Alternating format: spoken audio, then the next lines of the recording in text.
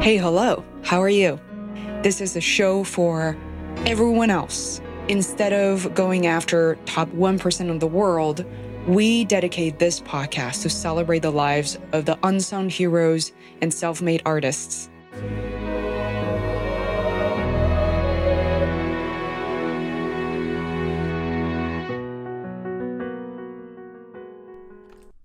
Hi there, guys. This is Fei Wu, and I am finally back. It's been a couple of weeks since we released a last episode. I want to let you guys know that, in fact, I have been live streaming, or I should be more accurate by saying I've been multi-streaming all my conversations with my podcast guests on Phase World Network, Phase World Media, specifically our YouTube channel, our Facebook page, my personal page, and also Twitter/Periscope. Let's see what else. Twitch sometimes. But it comes down to me learning a new skill. As a result, some of you guys know this, that I like to teach everything I know. So as a result, I'm gathering a lot of new information and testing out live streaming, multi-streaming services such as Restream, let's see what else, Lula and Caster. And I know that some folks really like a number of other applications as well, which I believe, what is this one called? Yeah, StreamYard. So I am signing up for these accounts. I'm testing them out equally, comparing them, and to give you an accurate and honest and authentic readout of whether they could be for you or not, on how you could potentially use them to grow your business online or offline. So that's my new discovery. With that said, I do want to talk about today's special guest. His name is Michael Leckie. Michael happens to be a current client, but I also see him and treat him as a dear friend. I invest a lot in my clients because I appreciate them for who they are and what they're doing. As a result, that's really the main reason why I bring them on the show. And today, I think it's going to be a special treat because most of you guys, if you're new listeners, again, welcome. Please stick around. And if you're existing listeners, well, I've interviewed a couple of clients of mine on the show, but it's not a regular thing for us. And, we choose our clients very carefully in terms of, we just want to make sure we, as on behalf of Phase World Media, it's not just me, it's my producer, her mom, my associate producer, Adam, and Rose, who's my social media manager. Everybody has their say in terms of who we want to position on the podcast next. And we want our guests and myself, everyone involved, to grow with the show. We've been around since 2014. Some of you guys may or may not know this. And we still feel like there's so much more to learn. So Michael is the founding partner at Silverback Partners, LLC, a company he started on his own not so long ago in 2019. But prior to that, and for over 25 years, Michael has led transformations and cultural change from small to huge enterprises across a very big variety of industries. And for the past roughly 15 years or so, he has focused on the emergence of the increased need for change demanded by our digital world.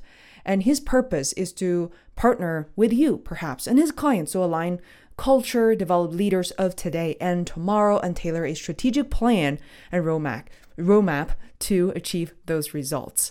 So what I've been able to work with Michael on is to help him produce new video content, a series of video content to introduce himself and his line of work to a larger audience, to a more public audience. So you can find Michael's work also on YouTube. He has a Facebook and Instagram account as well. We're starting to work on those accounts. One thing to keep in mind is in Michael's position and his experience, his main goal on social media isn't just about, hey, reaching as many people as possible, target everyone. But, we talk about strategically how we want to position him and his brand to a niche audience.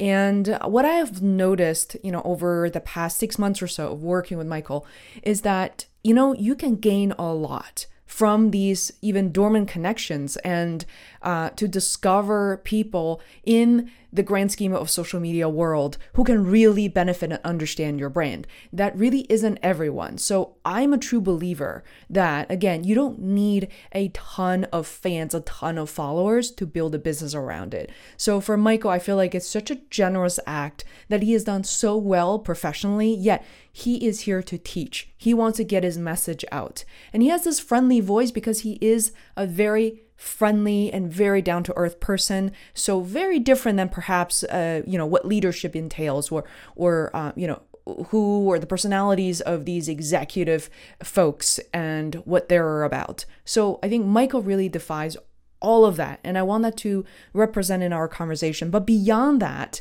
I want him to open up the box and let us know what it was like for someone like him. Clearly, financially very strong. And there were a lot of very promising positions. He worked at Gartner and, he was at GE and a lot of these companies that, presented a very stable outcome financially. And for him at his position, Michael still has a long way to go as an executive person for these companies. Yet he decided to start his own thing. So that has been a theme here at FaceWorld Media, starting your own thing, making something out of nothing and creating something so unique on your own. And Michael took that leap. And I wanted him to talk to you guys about how his family reacted to that, especially his, longtime partner, his wife of many, many years. Together, they raised 2 kids, and one is a teenager, one I believe is around 20 years old. And so, that had a huge impact on that decision, when you have a family. So a lot of you guys, some of my audience have constantly asked me this question. I want to take that leap, but how do I communicate that to my family? And what can I do? How can I prepare myself mentally? So I want these real, authentic stories to come forward so you can hear directly from real people you can relate to. And I hope you like this episode. Again, there's so much going on at FaceWorld. I hope you would choose to follow us on social media, but especially pay attention to the things that we're doing. We're growing on YouTube. We've had a bit of a success, if I should say, growing from a few hundred followers to now closer to 4,000 followers in under, just 2 to 3 months. So to me, that is a leap of faith as well, to pick up another channel, trying to grow it. So as part of these episodes, I definitely want to be able to share a bit more of what I'm doing, what I'm going through personally, but also as part of FaceWorld. If you find these stories helpful, encouraging, please let me know. And I want, by the way, these intros to be as real as possible. I don't want to edit them down or up. I don't know, so much so. I want to just pour my heart out and share these stories with you guys, and hopefully to see you on some of these live streams moving forward on FaceWorld. And so much love to this community, and I can't wait to see you at the end of the show.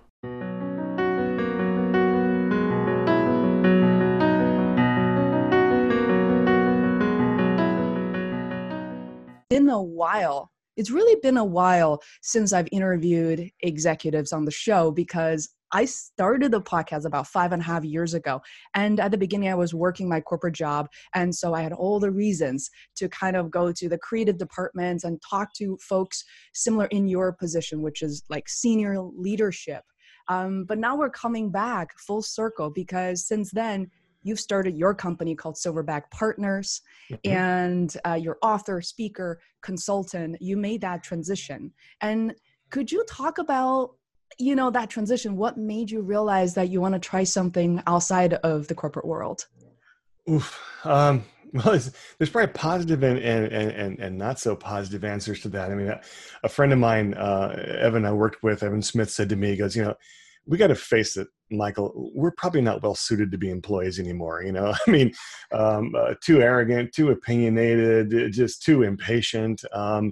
Not able to deal with some of the BS that goes on. And, but on the other hand, on the positive side, it was really about trying to find where my great work was, where my kind of purpose was in the world. And as I went through a transition out of a corporate role, I wasn't sure if I was going to do this. Certainly scared about doing it, wondering, would I be able to make it work? I mean, there's that safety and security comes with the corporate job, or at least the illusion of it. But I went and I looked at a ton of jobs with some great companies with huge brand names, and some that were less well known, but all some really cool jobs with great people.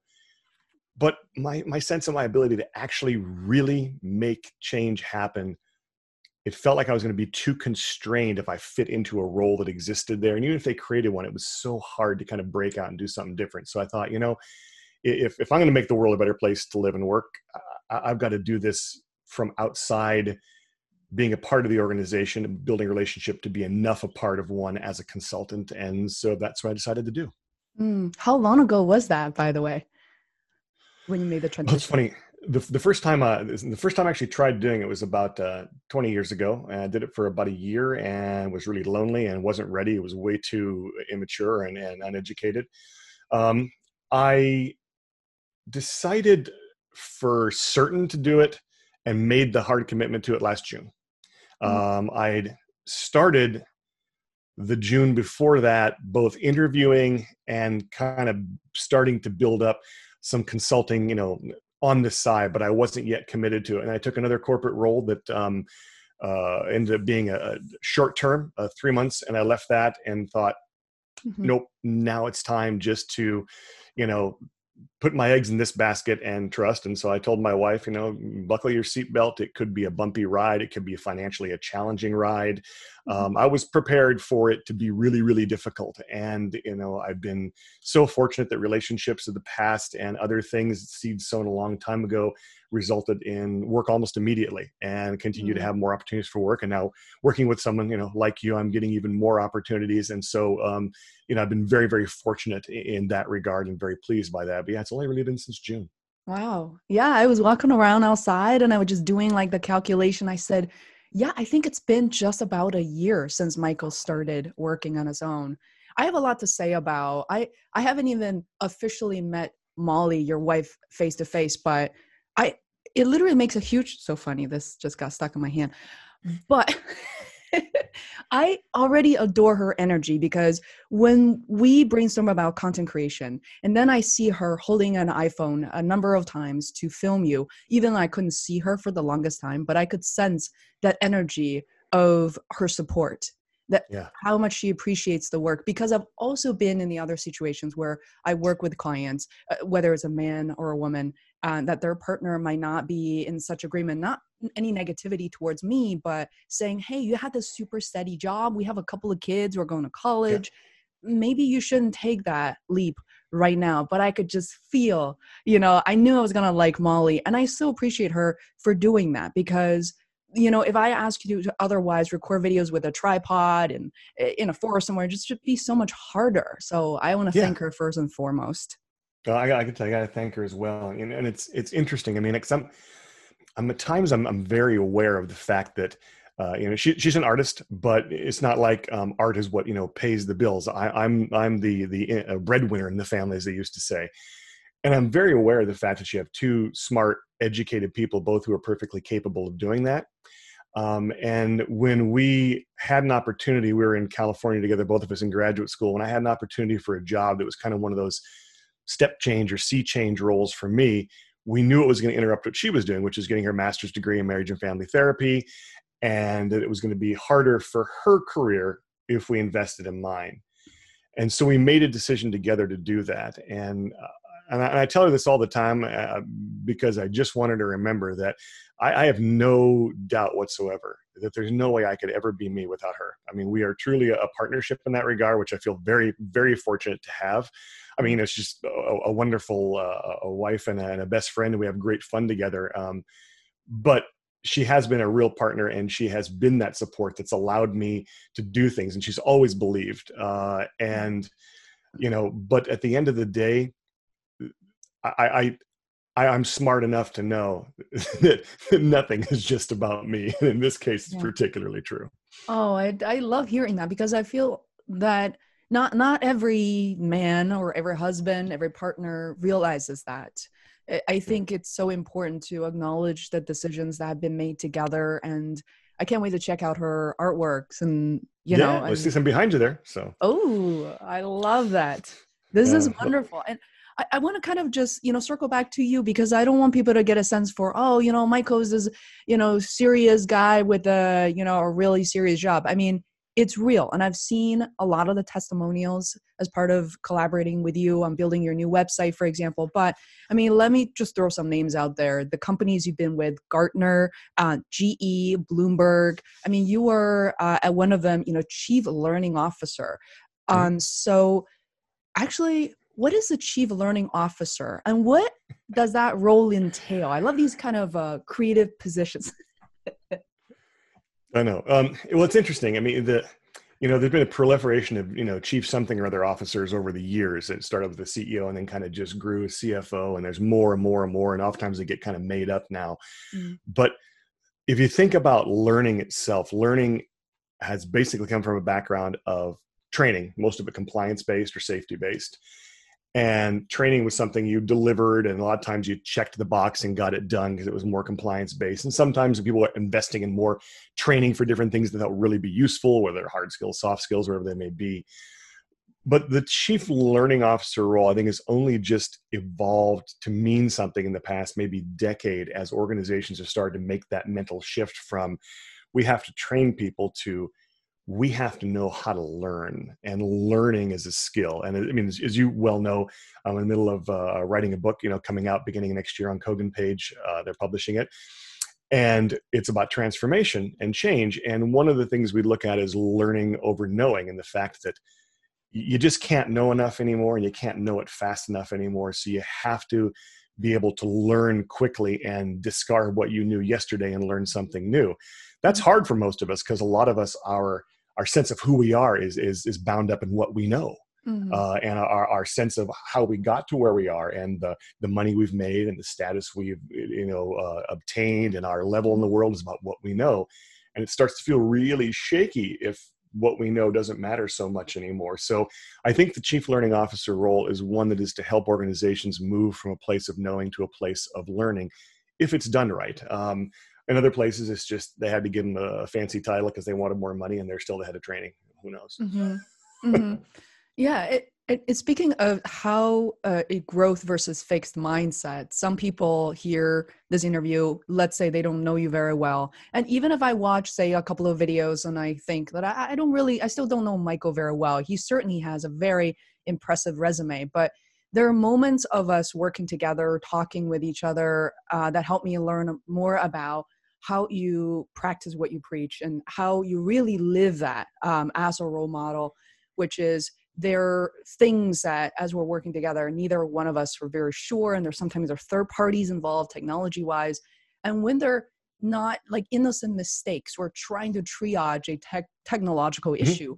You've always been very accommodating and very comfortable in the world of the unknown. And to be honest, that surprised me, because I really did not expect a senior executive coming out of the corporate world after 20, 30, 20 years, 25 years to react that way. Like, I expect part of you to be like, oh, I'm in freak out mode. This has to work. This has to be perfect, right? How do you come by that? Yeah. It's learned and it is more recent. But if you think about organizations today are all the things they're grabbing onto, they're excited about, disruption, change, and being more agile and more digital and all of these things. I think one of the great gifts that the software world gave us, and the first digital revolution, is that it taught us the value of fail fast and all of that kind of stuff, that basically says, look, the point is to try something workable as soon as possible and see if it works, and count on the views of the people who are actually using it to see if it's working, and then to shift and to change or to pivot, whatever you want to do, as opposed to being concerned about being right and having just the right answer the first time. So I anticipate it's going to be wrong the first time, because that's the only way you can actually get to right, unless you're really, really, really, really lucky. And so when you, obviously I've done a lot of work like this. I've on stage a lot of video, spoken in front of, small groups and enormous groups. But even then you said, look, Michael, the first 100 videos might kind of suck. Just keep doing them, because eventually you get to 101, right? Now, whether it's 50 that suck or 500 that suck, eventually you get there. And I guess I've learned enough to know that it's only by, I learned those lessons by trying and failing. I often kind of tongue in cheek, quote person I refer to as the great 20th century philosopher, Cher. When she said, if you aren't willing to look foolish, you'll never have a chance at achieving greatness. And I think that's, so true. So put yourself out there, and to the role model piece. I mean, it's the least I can do to not be a fraud.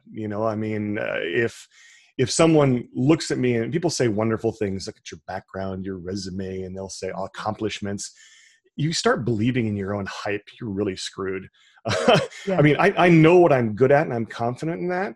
I also know that I have a lot to learn and grow. And I know that the best thing for me to feel better about who I am and what I can do is by knowing that I have a lot to learn. And by displaying that, especially I found out, I guess, in positions of leadership, it makes it okay for those below you. I mean, I won't rattle on about this, but there's a great book, and I believe it's called An Everyone Culture by Bob Keegan and Lisa Leahy, who have done some amazing research up at Harvard's business education school. But they talk about the amount of time people in organizations spend hiding their inadequacies, hiding their fears, hiding what's really going on, playing politics. It's enormous, the time we spend putting on our image and our mask. And it's exhausting. And you know what? You look at Brene Brown's research. If I just be who I am and show you who I am and vulnerable about that, while it feels scary to me, invariably to you, it looks like strength. So what have I got to lose knowing that? Let's just go ahead and be real. Well, let's talk about the most popular piece of content that we've delivered to date. So I was watching your video again. In this case, Molly was taping it, and I laughed so hard in my office that a family member has to run in to say, "What's happening?" I literally laughed. So I realized that I see you as a friend, as a colleague, and just to see some of the mistakes you made. I was having my happy tears. I realized these authentic moments were so precious, where you do have to, start again. And you're super chill about it. And then I remember the background in the forest, a little forest near your house, bugs everywhere, kind of like trying to videotape. And I threw the idea to you to say, hey, Michael, what if we do like a blooper video? It was originally Adam's idea. I want to credit that to Adam Leffert. And, and it was so popular. And I was a little nervous, to be honest. I asked for your permission to say, hey, let's share on LinkedIn, let's share on Facebook. But at the same time, I was also nervous that somebody could post a negative comment or to be making fun of you. And the reality was so opposite. I'm not sure if you remember, literally within the first 30 minutes, a couple of men and women immediately said, this made my day. I'm like, brother, I've been there so many times. Yeah. How did that make you feel? Well, obviously it makes you feel good, and nobody likes negative feedback either, but there probably is somebody out there who thinks it's a waste of time, or I'm being indulgent and putting it on and trying to play. I don't know. Somebody's going to troll you no matter what. Yeah. But when you get the great feedback and someone says, I relate, I understand that. And somebody, saying, thanks for, kind of on behalf of us who have been in a similar place, putting it out there, I guess you feel like you're making the world a little bit safer to be human in. And it was fun. I got to tell you, I sent it off to you. I didn't actually, watch through all the bloopers. And to your credit, Adam made the suggestion and you thought, and you put some little snippets in there, like the little laughing and the, oh God, no, the Steve Carell. And that was so funny. It made me laugh when I got it. I thought, you got to share that. But yeah, the feedback feels great. And it's fun, it's a fun moment. And, we got to have fun and not take it so seriously all the time. Because I think that, sometimes I used to get this, and you see people on stage, you see people, and there's a lot more of us, behind or in front of a camera now, I guess, than ever were, because the cameras are, small and cheap, and we have such unlimited bandwidth to share, and not like it used to be. Mm-hmm. But the fact of the matter is you start to create this fantasy around how smart or strong or professional or polished somebody is. and they're most of the time just an idiot, just like you know, making mistakes and doing dumb things. And it's great to admire and it's great to aspire to, but more so, I think it's great to be inspired and realize that, you know, you can do what they can do. It's totally attainable. You just have to go out there and do it badly for a while until you get better at it. And I see, you know, so many people caught up in the trap of perfection that they don't move anywhere because they're afraid, well, if I do that, I'm not going to be perfect at it, so I better not do it because that's shameful. No, it's not. The only thing shameful is staying where you are and not, you know, living your life. So I love these growing messages, especially even, you know, for me to kind of really take that in, to think about myself as somebody in my 30s. And you look on YouTube, everybody's like 12 years old. I literally found myself listening to an advice from a 12-year-old, which was really liberating because she sounded good. She looked good, very confident, right? And now there are no boundaries of people learning from different generations, people who look like you, look nothing like you, you know. And so I'm thrilled to be sharing this conversation with people on my social media channels for people who are wondering. It's on my personal page, on Phase World Media, company page, on your company page, and hopefully soon on LinkedIn. They're like, oh, you need permission first. What are you going to share in the future? How often? And then it's also on YouTube under my channel's live stream, where I was able to build an audience now close to 2,800 people as I were recording this, and 150,000 views every single month. I want people to hear this message, even though they, at the beginning right now, that most of them are independent creators and fitness entrepreneurs. But I got to tell you, Michael, I get phone calls if I wanted to 10 times a day, but I won't just call everybody. I don't have the time. Is that people now, a lot of these Zumba and dance and fitness instructors are in their between 40s and their 60s, 50s and 60s. They felt like such idiots when they used Zoom to teach dance lessons for the first time. They were absolutely miserable. They were telling me about it. The sound didn't work. The video didn't work. They felt terrible. And then it took so many of my videos and what I learned, what I heard from, to say, you're really not alone in all of this. Given the pandemic, you're using this for the first time, and many other people are in your position. So please don't worry. Don't beat yourself up. So like, I feel like you have such a lighthearted way of treating life as well as work. I mean, how do you kind of pick yourself back up in a situation like the pandemic, or possibly, you know, failures and roadblockers earlier in life, to say, hey, you know, wake up and do this again? This is a great question. You know, I think you get better at it. I think you just have to realize that it is going to happen. You know, and it's funny too. I mean, as human beings, I think I can make these blanket statements and have them be relatively true. One is that human beings generally have a desire to grow. They have a desire to grow and evolve and get better and be more. They also have a desire to be seen. They want to be recognized. They want to be noticed in life. However, most of the time we don't want to be seen to be growing because that can be kind of awkward, which is sort of a strange little conundrum. That's YouTube. Yeah, that's right. But you know, I've certainly had my share of failures and setbacks. I've had jobs I could have done a lot better at. I had, you know, choices I could have made that would have been smarter. It's funny when I get, in the past when I would have, you know, recruiters for executive jobs call up and saying, you tell me about a mistake. I'd like, how long do you have? You know, we can go into that. But I guess what it is that I know that when I make a mistake, that when I fail, then I'm probably not going to fail that same way again if I'm willing to look at it and to learn from it and to have it be a part of my growth, which means I have to really deal with it and just lay out there and say, hey, you know, what was it about this that I did? I could say, here's the circumstances that caused it. Okay, then I'm a victim. I could say, there's the people that caused it. Then I'm, you know, using one model, I'm a persecutor. You know, for me, it's like, well, what did I do wrong? You know, okay, what would I do differently next time? Great, learn from that, go on. And that's one less thing.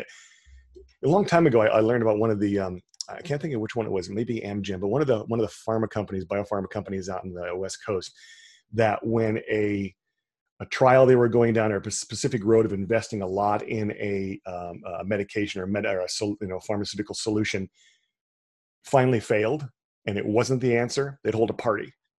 because it was one less dead end that was now closed off. It was one less bad road they weren't going down. And I think that always stuck with me. It's like, hey, you mess it up, you learn from that, you don't mess it up that way again. And pretty soon, you start cutting off some of these ways to mess up. But the people you see that make the same mistake over and over again and really get stuck are the ones that are unwilling to look at their contribution to how it went wrong. And for whatever reason, I had people smart enough around me that I trusted who pointed that out to me, and I listened to them. And I've always been pretty good about saying, you know what, I'll take that help. I'm not too proud to get helped. And that's helped. Yeah, I think accepting help and letting people to be part of that process is something I learned a great deal in the past few years. I feel like especially for women out there, you've been a provider and you've cared about everybody else's emotions and needs for so long. And it's actually really liberating and to accept something that, and then to make people part of the process. Like I literally try to set up a patrons account for Phase Royal Media on YouTube. I certainly did not expect people to contribute a great deal or having to relying on that. But the conversation that started, people believing in your message and trying to do their part, doesn't matter, it's $3, $9, $20, it makes a huge difference. And it's wonderful. So I feel like I have so many questions. I'm going to pivot just a little bit because something I learned from leaders in your position to then starting a company, there's a struggle that many people confronted, which is how do you transfer and translate the knowledge, the skills that you had prior to the work that you're doing now? While you're thinking about the answer, I would also say that when I interviewed Chris Voss, who wrote the book Never Split the Difference, and now is part of Masterclass, he said, it was part of my documentary, he said, well, it was really challenging to translate the FBI work, even though it's relevant to everyday life negotiation, but to actually translate that knowledge to practice and to set up a company was actually challenging. So I would love to know what that process was like for you. Well, I think I think for me, it's getting clear on what it is you do well, and that means that you have to step aside, because most of us identify with a role. In fact, some of the work I do in organizations is trying to help them understand that if you treat people as a role, you're wasting your resources. Treat them as a whole human being, understand what they want to do, what they don't want to do, what they're good at, what they're still learning, what they don't want to do, what their family situation is like, what kind of time they have, how they work.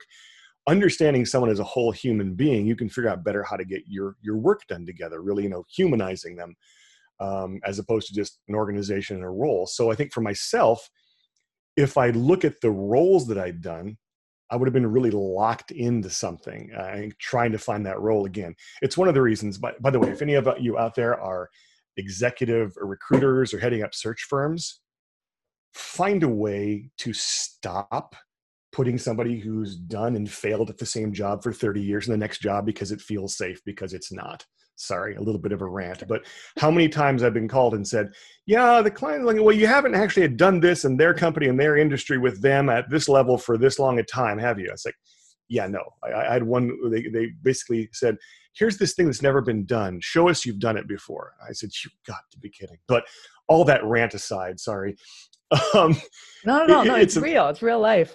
It's just a matter of saying, what is it that I actually do well? What is underlying what I do in that role? And so for me, the things that I seem to do well is create space that allows other people to step up and step into something. And I learned that a long time ago. Actually, the way I parsed that out, one of my close friends and the person who's, widely read his books, The Coaching Habit, was a huge bestseller, Michael Bungay Stanier.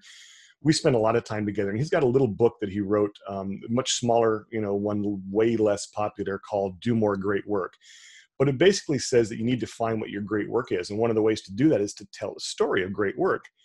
And so I thought back to a time, and a great work means something personal, right? Something where you're in the flow, you feel really good, but it may not be something that's being noticed, you're getting paid well for. It's just something that feels good. And I thought back to a time when there's someone that worked for me that when they first started working for me were suspicious and had a right to be, were wary. They're a little older than me. They didn't see why they should be doing this. And I ended up creating a space for them to step into. And they went from being someone that was considered, probably wouldn't be right for this, to someone who became so good at it that my need in the organization became redundant and I moved on from the organization. Mm. So it's how I lost a job, but it's a story of great work because I created that space. So I started to think, well, how do I create spaces? So some of that is by facilitating groups. Some of that is by coaching my clients one-on-one. Some of that is by creating a structure or a set of tools that they can use to do something they haven't done before. Mm-hmm. I just figured out, how do I create the space for others to do, better and better and even great work. And once I knew it was that category, I can find a lot of ways, a lot of techniques to do that. And it really opens up possibilities in my life. And back to my rant earlier, there's nobody out there that's saying, hey, we want to hire somebody who's great at making space that others can step into and really achieve and overachieve. They should be. Mm-hmm. HR and recruiters should be looking for that, but they're not. They're stuck in the old way of just filling the role because that's what's expected, and they're not pushing back enough. So anyway, for what it's worth. Is that useful? Faye, does that help answer the question? I think so. Do you think, I feel like, do you think maybe people in your position are feeling that way, but there isn't necessarily a role that's current and available to them in an organization? And how do they process and think about that? Should they then become creative entrepreneurs? Because honestly, that was my struggle. I learned a lot, made a lot of friends. I actually really enjoyed part of the job that I do, working with people, growing other people, like making myself obsolete, but helping other people grow was my biggest joy. And when that becomes very challenging or too political or whatever it may be, I've found so much joy in doing that currently as a freelancer, as a creative entrepreneur. So what's your advice to people who are like, oh, I resonate with this message so much. What should I do? Boy, I wish I could say you could do it inside and outside of organizations, but that wasn't my immediate experience. I think there are more organizations now where you can really, find the place that's right for you. But there's still, I think, probably most of them that you can't, and hence, how the gig economy is skyrocketing. And platforms. I have a friend, Chris Keene, CEO of a company called Gigster, and they bring the best minds in technology who don't want to work inside one corporation anymore. And when they go to the corporation, their promise is, we're going to solve your problem faster and better than you could do it with all your own internal people. Just outsource it to us and we will partner with you and take care of it, and we'll bring the best of the best, because they get to work on the stuff that's the most exciting and then do other stuff they want to do. And so platforms that allow for that are really proliferating in the gig economy. I think that there's organizations are missing the boat to not become their own platform for the gig economy with the people they have, because with some of the things we've talked about, medical insurance and what a nightmare that can be in the United States to get it figured out if you're independent. And it's so, attached to your employer. So employers have these things that they can offer if you're a full, time employee, that are beneficial if they could then create their own gig economy that allow people to find their place, as opposed to somebody in management making that decision and trying to build the perfect machine. I think that's a huge opportunity. But right now, I think, most of us are having to go out on our own or wish we had. Sometimes we just stay because, the fear of the unknown is too hard to face, or we don't have, support in our family or understanding, or we don't quite know where we're going. And also we're not willing sometimes to pay the price. I mean, for me, it was interesting. I had to be willing, and we sat down and I said, we have to be willing to earn a third of what I'm making. We have to be willing to go back 15 or 20 years in income if I'm going to do this. Wow. That's terrifying. How did your family and your two boys, most people don't, you have two sons, one is in college, the other one's going to college.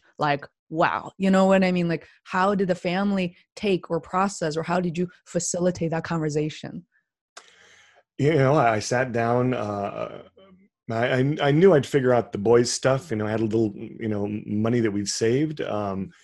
But I sat down with my wife and I said, this is kind of the reality of what we could be facing. I believe we'll get past it.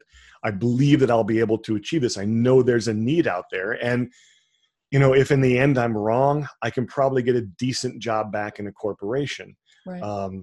But we have to be willing to do that and have that happen. So we got to tighten our belts. We've got to, stop going out to eat as much. We got to stop spending. We've blown useless money out of our backsides for years on stuff because I started making more money. It's like, hey, you spend it. At one point I'm making, X $1,000s a year and we have everything we need. And next time you're making, 5X, you're like, the money's kind of running short. What happened? How does that happen in life? It's ridiculous. But we just had the honest conversation. And I said, can you be there for me in that? Can we work that together? And, she's really smart and knows that what I do either brings me joy or brings me pain. And I think having me come home and be unhappy and probably have the impact that has on our marriage and our family just wasn't worth it. And, even if we step back that far, we should be able to find a way to live on that money. It just means our life is going to have to change. Mm-hmm. And the interesting thing was, since we were willing to do it, we didn't have to. I was going to go there next. Yeah. I probably work, active, hard working, a full week, but I don't have to work all weekend. Sometimes I'm on the weekend writing my book, but sometimes I, slack off a little bit during, like yesterday, I decided I wasn't going to work in the morning. Went for a run. I've been running more and trying to get back in shape. And I did an 8-mile run and felt great and didn't do any work. But yet right now I'm making probably 150% of my last corporate C-level job and not working full time. Wow.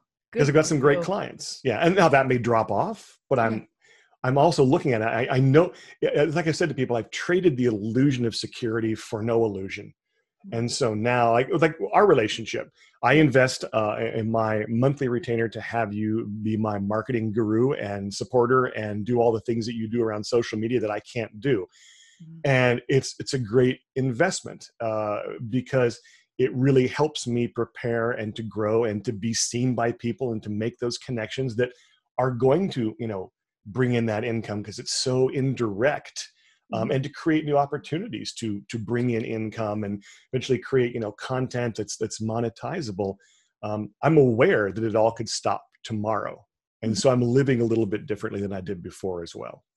I love that level of awareness that you have on not just yourself, but on your work. It's such an interesting dynamic that we need to be aware of because this is why I enjoy working with you because, as you know, not everything is measurable. It's interesting when we're in either business school or in business in general, everything needs to be measurable. And what they mean by that, it's not emotional measures, but actual hardcore numbers. And you have to prove the growth. I think that's cool. That's interesting. But there's another element where, Seth Godin talks about the dip. Dip, when you try something new, when you make a fool of yourself, when you don't see a substantial income as before, but you kind of have to get over that. And, I still feel that pressure sometimes. I'm developing a course right now, basically is a how-to guide for virtual assistants who work for podcasters. Right. And a couple of nights ago, I had this slight panic to say, wait a minute, why am I doing this? Why is this so niche? Who's buying this course now? Is it podcasters investing or virtual assistants investing in themselves? And all of a sudden became kind of unclear to me. And I thought about our work to say, there's always going to be that mystery, kind of mushiness and vagueness. And then you kind of see the tree through the forests. And so, yeah. Well, you kind of laid out for me when we first started talking about it. Look, here's the likely stuff that we'll be doing. Mm-hmm. But as I got to know you and develop some trust and I got to appreciate what you brought, I was like, okay. And by the way, this is not a commercial for Faye's World, but if you need the services, go get them. She's good. But as we built the relationship, you brought things I didn't expect because we're working together, because you have the time to do it.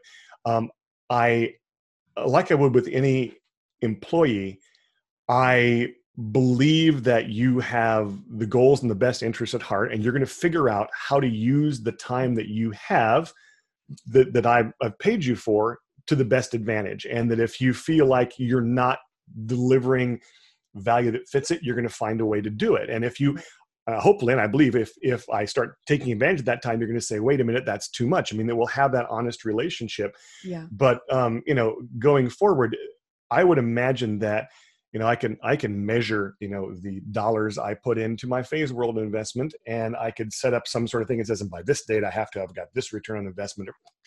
Yeah. What I do know is that there's going to be a lot of stuff that gets done, a lot of things I'm going to learn, a lot of ways I'm going to grow, things that are unexpected. And then one day something's going to happen that on that pure ROI perspective, more than justifies all of the cost.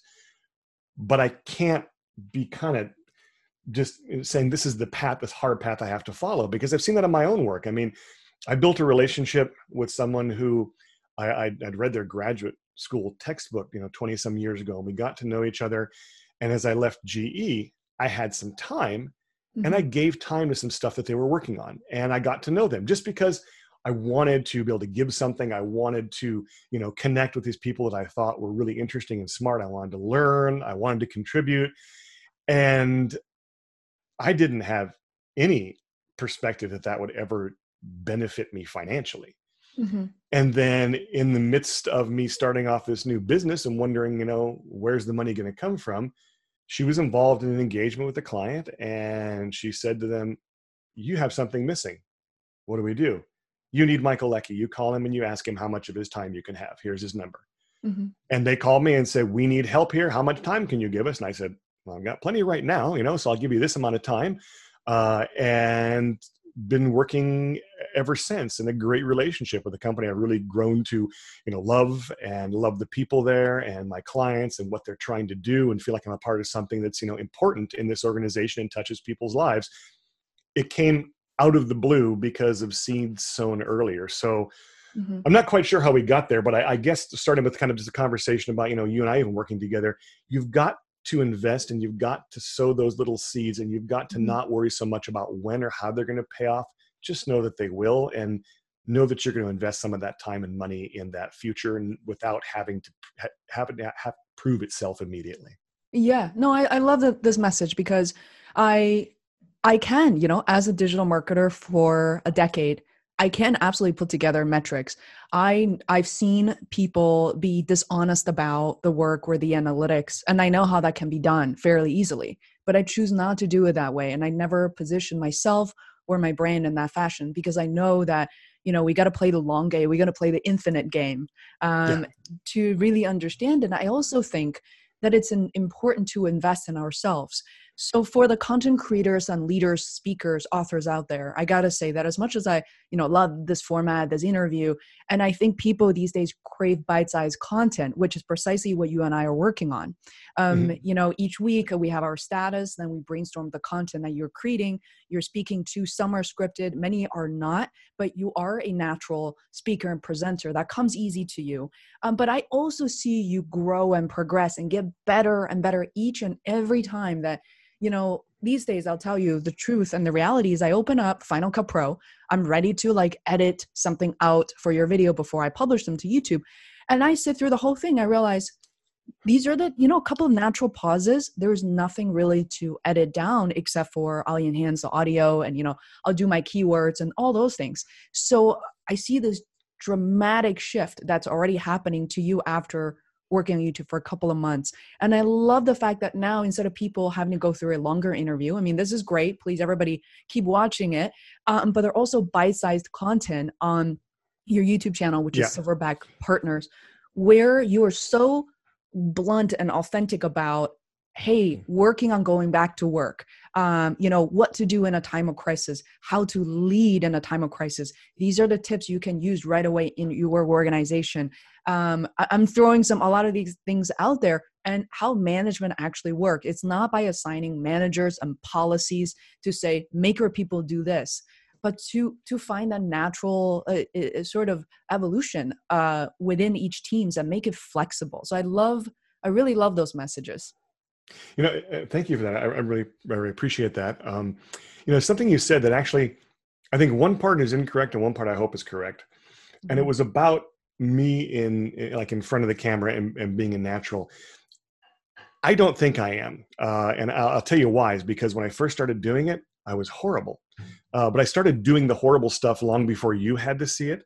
And I've mentioned my friend Michael Mungestan. You're also my friend Mark Bowden. I think I sent you his TED Talk from Toronto, TEDx Toronto.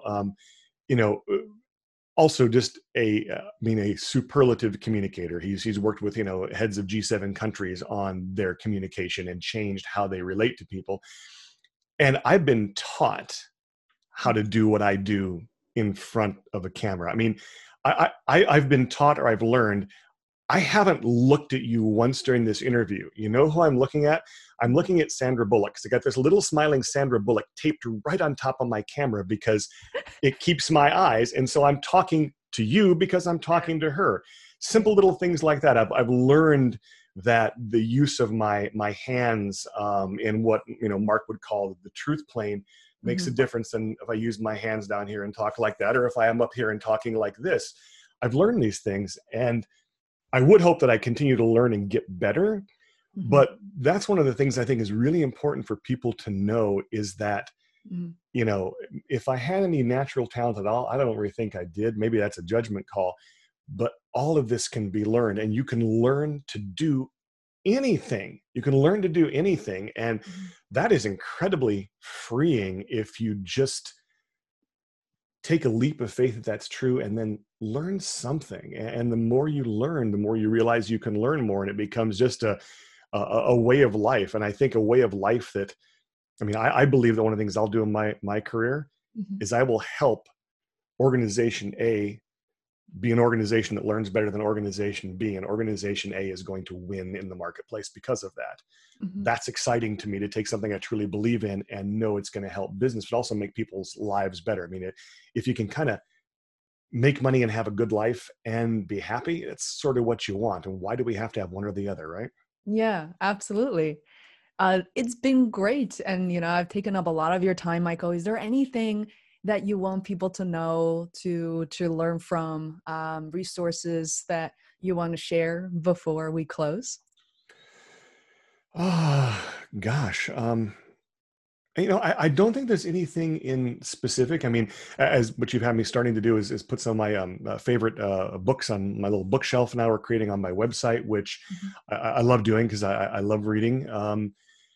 But one of the things that a friend of mine said, you should write a whole book or build a whole business around this. And I haven't quite, but I'm integrating it into the book that I'm writing. Is, if there's something that you don't know how to do, or that you don't think will work, it doesn't fit your assumptions, but if it did, it might be useful or good and you want to try it, the thing to do is not to speculate on it, not to figure out how you do it perfectly. And I say to people is, just try it 3 times with your whole heart, and then see what happens. If you try something 3 times with your whole heart, it's like eating Brussels sprouts. Try it 3 times with your whole heart and say, I'm going to like these Brussels sprouts. And if it doesn't happen, you don't like Brussels sprouts. As it happens, I like Brussels sprouts now because I forced myself to just try them and say, I'm going to enjoy these. And so, anything you can try 3 times with your whole heart, it's going to open up a world of possibilities to you. And so I would just encourage you to do that. Don't be afraid.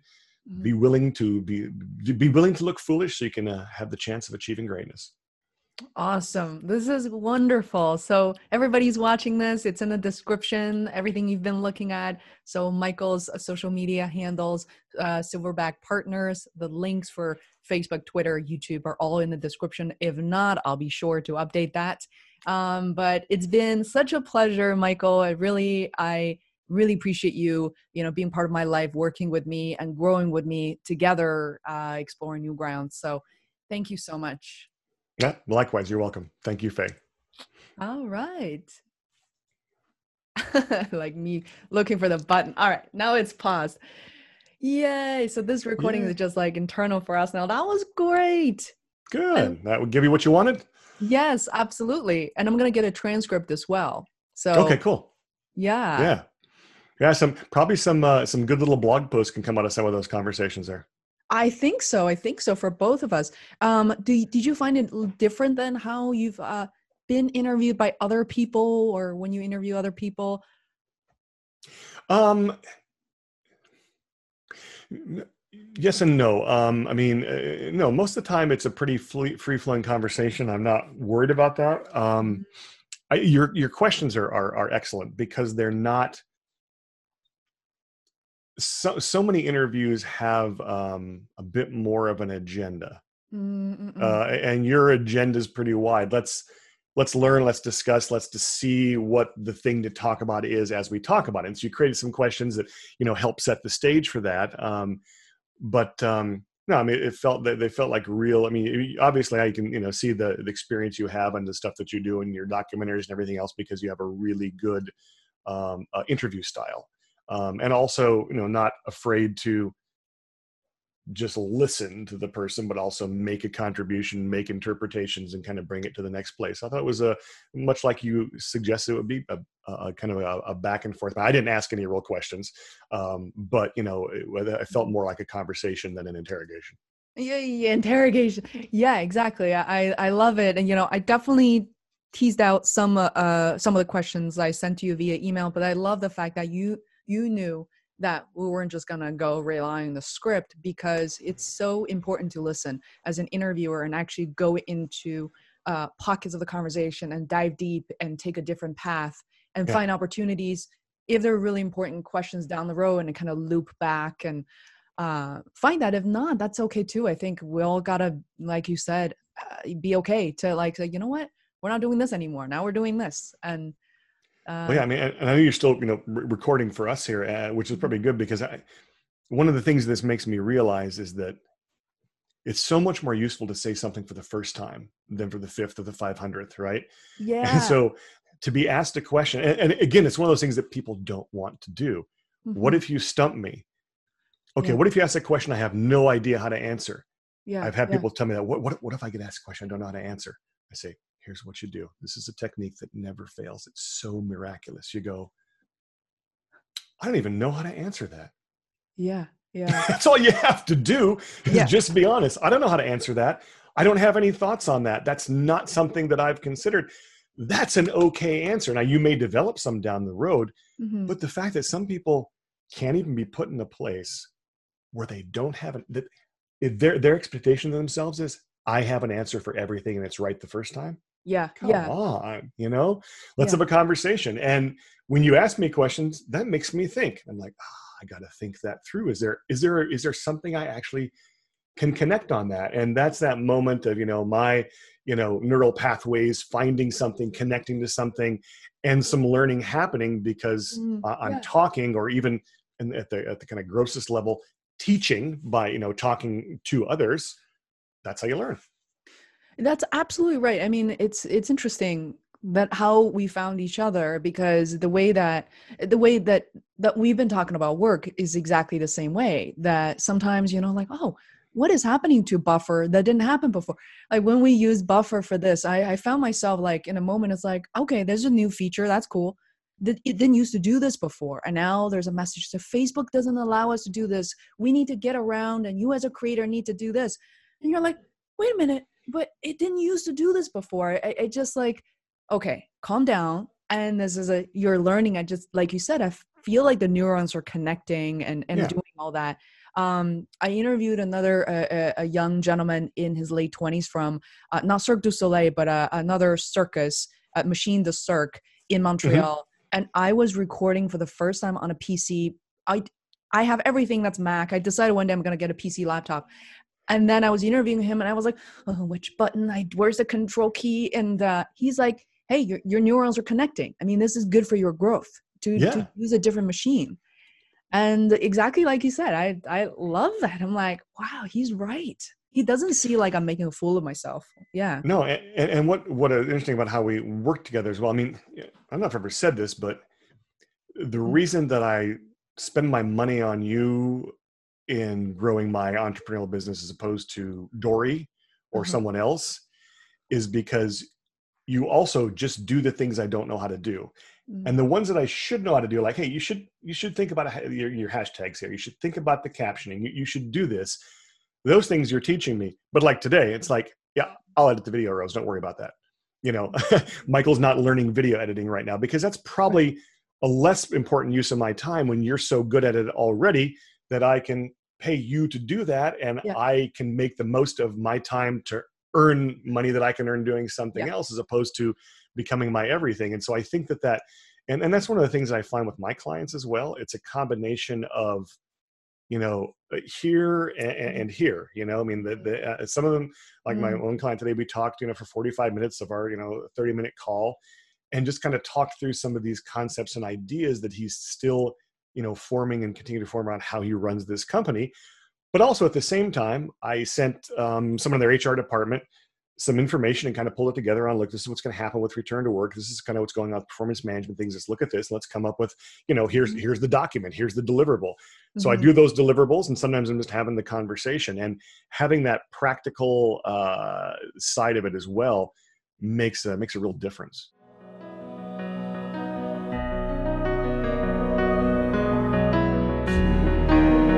Hi there, it's me again. I want to thank you very much for listening to this episode, and I hope you were able to learn a few things. If you enjoyed what you heard, it would be hugely helpful if you could subscribe to the FaceRoll podcast. It literally takes seconds. If you're on your mobile phone, just search for FaceRoll podcast in the podcast app on iPhone or an Android app such as Podcast Addict and click subscribe. All new episodes will be delivered to you automatically. Thanks so much for your support.